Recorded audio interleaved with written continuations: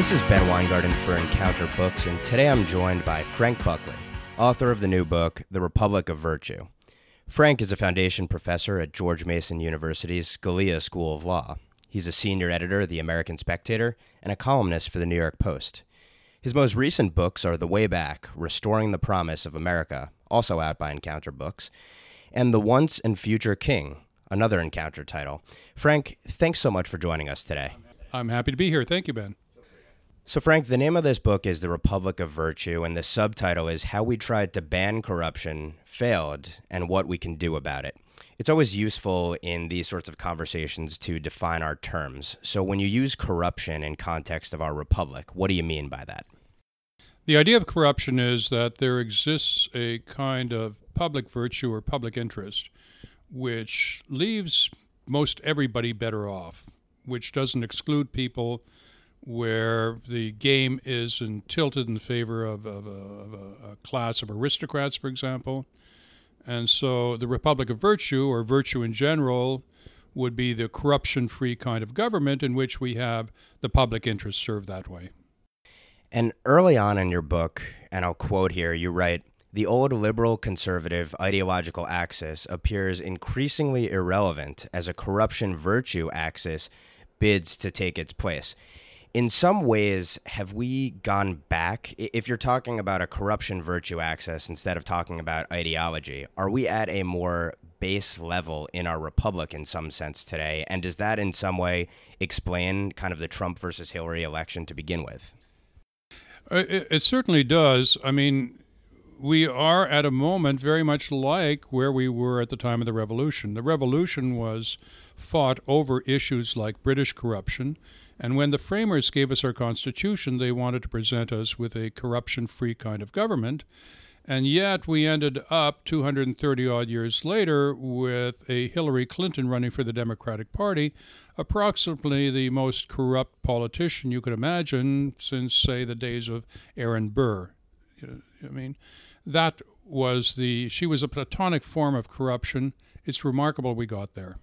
Obviously, there are subjective measurements, and political scientists try to put figures on absolute and relative corruption. Where does the U.S. stand today versus other developed countries in the world? Well, we're not the poster child for a virtuous, corruption-free government, to put it mildly. And the interesting thing was, though we started out with the idea that we were not going to be a corrupt country, nevertheless, we aren't doing all that well as far as that goes. And here I'm not talking about Hillary Clinton. Here I'm talking about the ways in which, for example, the separation of powers has tended to make us a bit more corrupt. Our legal system has tended to make us a bit more corrupt. Our election law system has tended to make us a bit more corrupt, ostensibly trying to cure corruption. And so the message behind the book was, let's take a look at how we got here and what we could do, if anything, to fix it. And before we go back to the start, when we look at today, you reference this term, this phrase, polymarchism in politics. I think it's a very apt description of where we are ethically. Explain that concept. Well, Polemarchus was a chap in the Republic. Plato or Socrates runs up against him and tries to get a definition of justice. And Polemarchus says, well, it's doing good to your friends and evil to your enemies. And it turns out that's not a particularly sophisticated idea of justice, but it increasingly describes politics in America today, right? You start by saying who's on our side, and then we're going to look after him. And so what happened was, with all of the corruption, say, of Hillary Clinton, her party said, well, forget that. We're going to support her because she's our friend. Yeah, and of course, for my friends, everything, for my enemies, the law. Is that the paradigm we're operating in today? That's pretty much it. For my friends, everything, for my enemies, the law. That's what they say in South America. And of course, when you have a rather politicized justice or government, IRS department, gosh, there's a lot you can do to go after your enemies. Everyone who has studied the founding understands that the founders had an intuitive understanding that man was fallible, man was easily corruptible, and so they created an institution to kind of check man's worst vices, pit them against each other, and so ultimately only those things which were truly above board could get through. That said, you bring up in the Constitutional Convention several debates that I think are fascinating that kind of prove that in some sense the Constitution was really an anti-corruption document and the debates were about checking corruption. Speak a little bit to the Constitutional Convention. Well, a part of the story is understanding how we do not have a Madisonian constitution. Everybody says it's Madisonian. Madison was the guy left out by the convention. He wanted something which I think might have helped better cure corruption. He wanted, for example, a system of filtration, which would be essentially a parliamentary regime where the chief executive would be chosen by the parliamentarians, roughly, or the congressmen. And we didn't get that. Madison didn't get what he wanted. He nearly led a walkout in the middle of the convention. And what we ended up with something very different, and the reason why we got that was the cleverest fellow there, Gouverneur Morris, told people, look, if this is what you do, you're going to end up with corruption. And everybody said, oh my God, corruption is the last thing we wanted.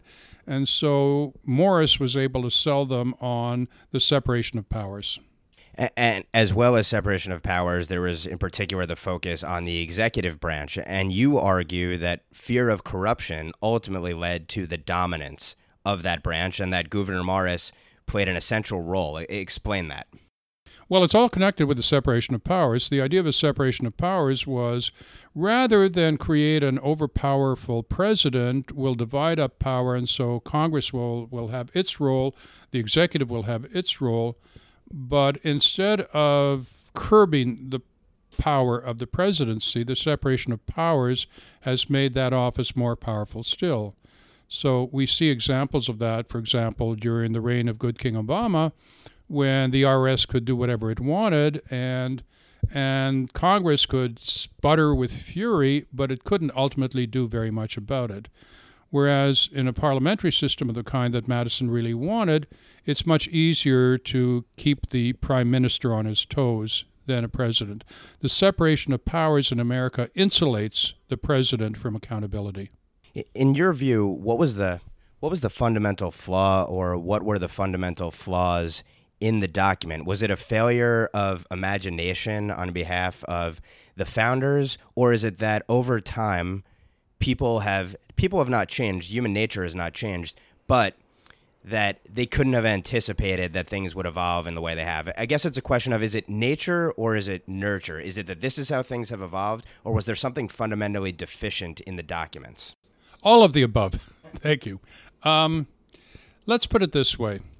There are many people who are conservative who call themselves constitutional conservatives and therefore say we like what they call the Madisonian Constitution. And then there are also people on the right who call themselves Hayekians and who think that, you have to live according to what experience tells you to do. And what I want to say is you can't be both. You can't be a Hayekian and a constitutional conservative. You can't suck and blow. What do I mean by that? What I mean is that the idea behind the Constitution is we're going to get it right the first time out. We'll have a separation of powers which ensures that only the best ideas get through, and we'll then be left with the perfect set of laws. And it didn't work out that way, because what we ended up losing was the reverse gear of a parliament that can easily reverse statutes. So, for example, Obamacare. People hate it for the most part, try to get rid of it, and it turns out to be very, very difficult, almost impossible, because of a need for all the branches to get together, as well as the absurd and imaginary requirement of a filibuster supermajority.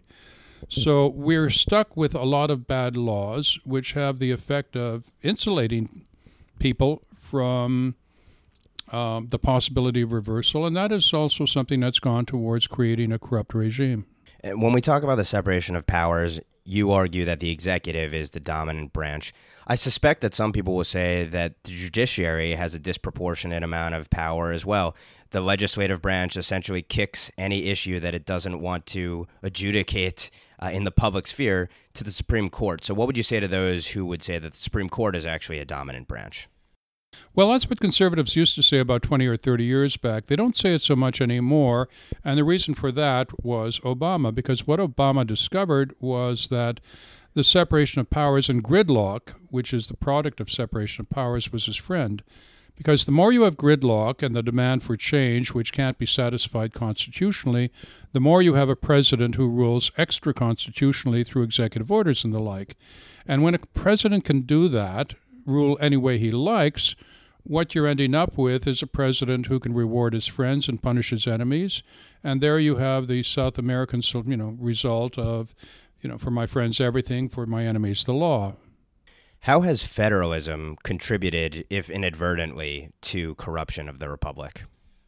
Well, federalism is very much a good thing. It's one of the wonderful things about America. It's not as if we invented it. Roughly, we inherited it from the British with the separate colonies. Remember, by the way, the people who really, really hated federalism at the Constitutional Convention were Madison and Hamilton. The idea that these are the guys we should look to as the authors of the Federalist Papers for instruction is pretty laughable. They hated federalism. They wanted all power in Washington, right? They wanted the federal government vetoing all provincial laws, all state laws. And they wanted, Hamilton didn't even like the idea of states in general. But federalism gives people the chance to move from corrupt states to non-corrupt states. It gives you the chance to move from, dare I say it, New York to Texas. Right, and a race to the top, not a race to the bottom. Exactly, a race to the top. So all of that's good stuff. There is, however, a problem with federalism in terms of the court system, because federalism creates the possibility of one state exporting its pollution to another state. That's why the pure federalist should not be a pure states' rights person. He should want to reserve some rights to the central government. They include things like national defense, for example, but they also include shipping pollution from one state to another.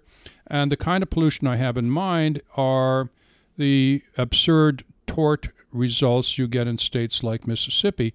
Every time a tort plaintiff wins in Mississippi, an angel dies in heaven.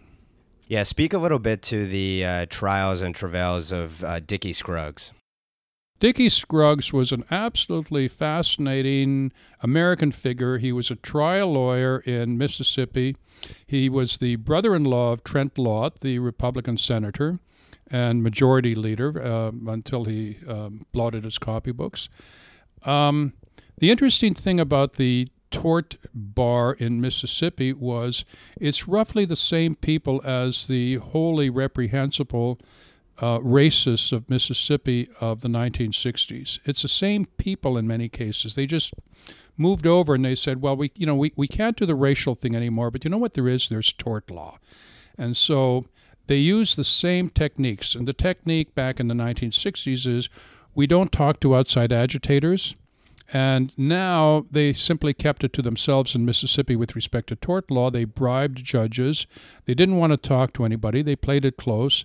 And they were an interconnected group of people, and some of them were the very same people that go back to the racists of the 1960s. So whilst there is a tendency on the part of the left to make heroes out of the trial lawyers, these are some of the nastiest people around if you look closely at them. They are corrupt, and they were allied to the racists of the 1960s. You describe concepts like regulatory capture, rent-seeking, other behaviors where effectively government is colluding with the private sector, and it's a very insidious, mutually beneficial relationship. And of course, there's a campaign finance component to that as well, which we'll get to in a second. Was that crony capitalism, in your view, baked into the document, or is it a result of government growing so powerful, the administrative state growing so big, that it's inevitable that you would have this development of the insidious relationship between government and private sector? Well, the latter, of course, and it's also a problem of America being too darn big. I mean, the bigger the country, the more power is going to be concentrated necessarily in the central government. And the more that happens, the more the stakes are raised for the lobbyists on K Street to try to influence legislation, right? The framers debated whether or not people are happier in small countries or large countries. And it turns out the argument for small countries is you get more corruption in the large country. You cannot match in the 50 states the power of the lobbyists on K Street in Washington. And the reason is very simple. The reason is if you're in a state capital in your Dover, Delaware, you can change a law and it'll affect all the people in Delaware. but you can expend the same amount of resources on K Street in trying to influence a congressman, and there it's countrywide. So there's a natural tendency to try to capture the central government as opposed to state governments. And you challenge the idea that it's actually the culture versus the size. So in other words, people will say that Scandinavian countries are more homogenous, and that's the real reason why their system of essentially socialism works so well. You challenge that idea. Well, yes, I do, although there is something to the idea that diversity is not necessarily an advantage as far as that goes. That's a separate issue. The issue is, what about our social safety net? And well, in fact, we have a very generous social safety net. We're one of the most generous countries in the world, except we tend to ignore that. But I mean, but the problem of corruption isn't exactly that. The problem of corruption is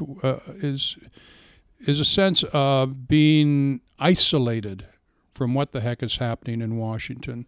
You have a sense that decisions are being made and you have no input into them, and you elect your people and somehow they join the swamp. I mean, this was an issue, of course, in the 2016 election.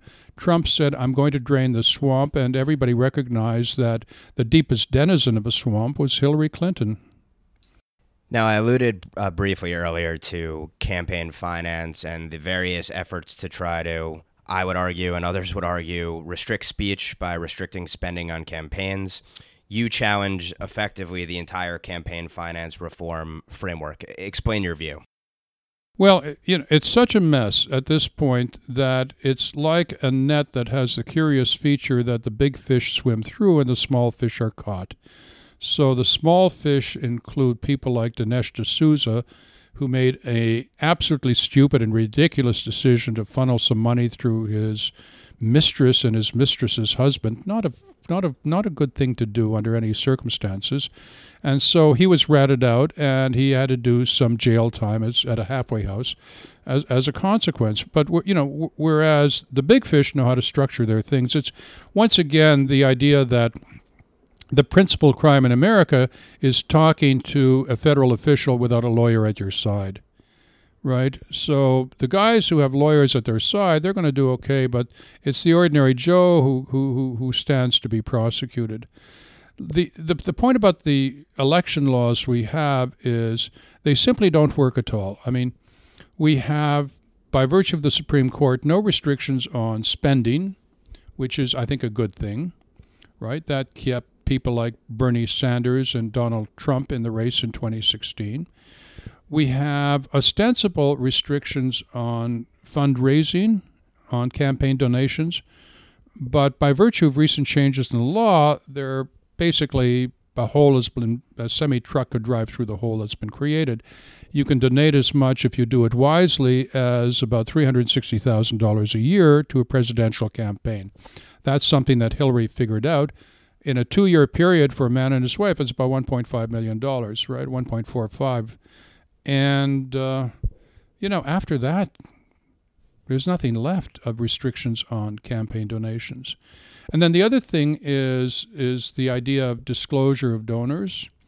And again, the Supreme Court has said, we can't restrict spending, but you can fiddle with donor disclosure and you can fiddle with campaign financing. But donor disclosure turns out to be a way of basically unleashing an internet mob on you. If you publish the names and addresses of donors, why, there you are. There are people waiting to get you. As it happens right now in Washington, there's a website that identifies the names and addresses of Trump donors in the D.C. area. And in the website in question notes, for example, that one person has a habit of jogging and suggests that their Antifa people could probably catch up with her when they go running. And they say, of course, we're not recommending you do that. But, nevertheless, one could do it. One could. We don't think you should want to do it, but there you are. And here's exactly where she goes jogging, and here are her kids.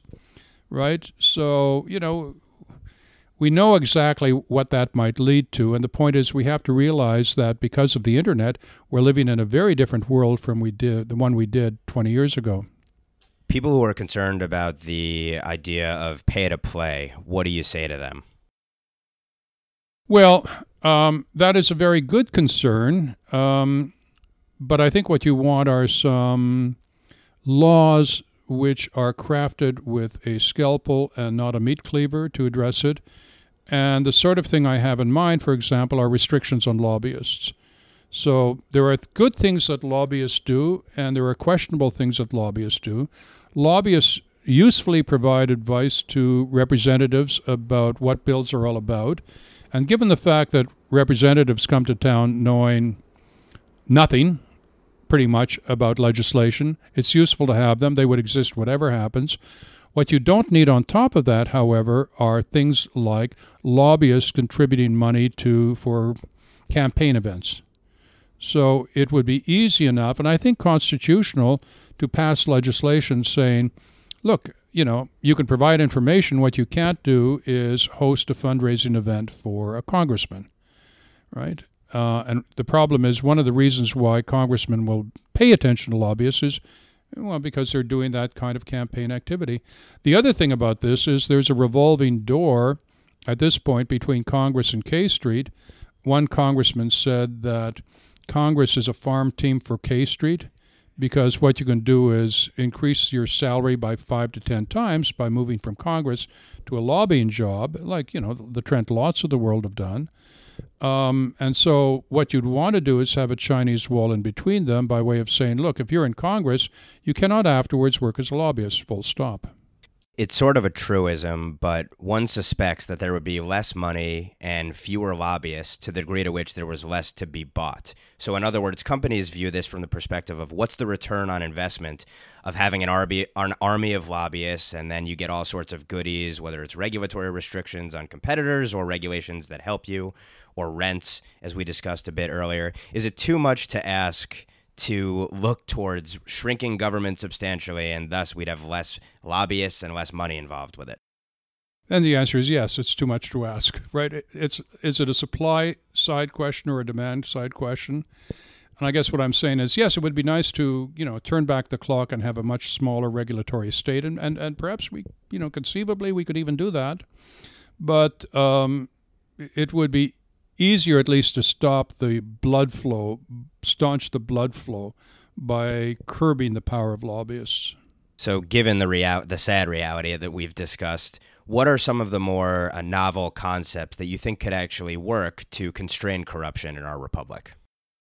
Well, that's a separate question, but for example, we are not the only country that has discovered it has a surplus of rules which prevent people from getting ahead. That's happened in the past. It happened about 1400 years back in the Byzantine Empire, and at that point the Emperor Justinian said, right, what we need is roughly what we would call today a law reform commission, and we'll take all the previous law and we'll shrink it down. Trump said that he thought we could shrink down our regulatory mess by 70%. Well, the way to do that is create something like a Justinian commission and take a whack at the uncountable number of regulations we have. That's a way to do it, and that would be what you wanted. And you also talk about this concept in the book of the acronym is FELA, and that relates to the legal system. Explain that legislation. Well, that was a legislation suggested by a friend of mine, now sadly passed away, Jim Wooten. Wooten was somebody who used to work for the U.S. Chamber of Commerce and who knew the beast close up. And the legislation in question, which would be entirely faithful to what the framers wanted, would say, look, as long as you have interstate litigation going on, somebody in Mississippi suing a defendant in another state, that should be kicked over to federal courts. And why are federal courts better? Well, federal courts are better because they're national, and so they don't have the Homer instinct of catering to the locals. And number two, they're appointed, not elected, so they don't have to worry about currying favor with, getting money from the trial lawyers for the next election. So everybody recognizes that federal courts are superior to state courts in that respect, and indeed, that was precisely the point of the civil rights revolution of the 1960s. The heroes in that revolution were, apart from people like Martin Luther King, federal judges like Frank Johnson in Montgomery, Alabama, right, where litigation against Rosa Parks and Martin Luther King was taken out of state courts and given to federal court, and they put the kibosh on it. Given that the corruption enables the very power that is held in all three branches of government, and not to mention, as you speak to, judges at the state level, how do you incentivize the political class to actually champion any of these anti-corruption reforms that you lay out in the Republic of Virtue? Well, that's the simplest thing at all. I mean, all you have to do is reprogram them so they're virtuous, right? I don't think that's a possibility. So unless we have the singularity and we have robots ruling over us, we have nothing to look forward to. Well, it's like this. It's like you hire an agent to work for you, and the agent pilfers. The agent steals stuff from you, right? And it may come in terms of more money in his pocket, or he may decide to push legislation or rules you don't like. But the fact is, you can't do the job yourself, and you can't live without him, so you have to accept that to some extent. So, that kind of corruption is built into every political system in this country and every single country, but we seem to do a worse job of curbing it than other countries. And so the answer is not to have some whole-scale restoration of virtue of the kind that Robespierre wanted in France, right, which took a rather severe kind of discipline for the less virtuous people in France. Rather, it's a matter of micromanaging the rules so as to try to cure some of those impure incentives. The name of the book is The Republic of Virtue, and we've been speaking with its author, Frank Buckley. If you want to find the book online, it'll be under the name F.H. Buckley. Frank, thank you so much for joining us today. I really appreciate it. Benny, thank you so much. For more from Encounter Books, visit us at EncounterBooks.com and follow us on Facebook and Twitter.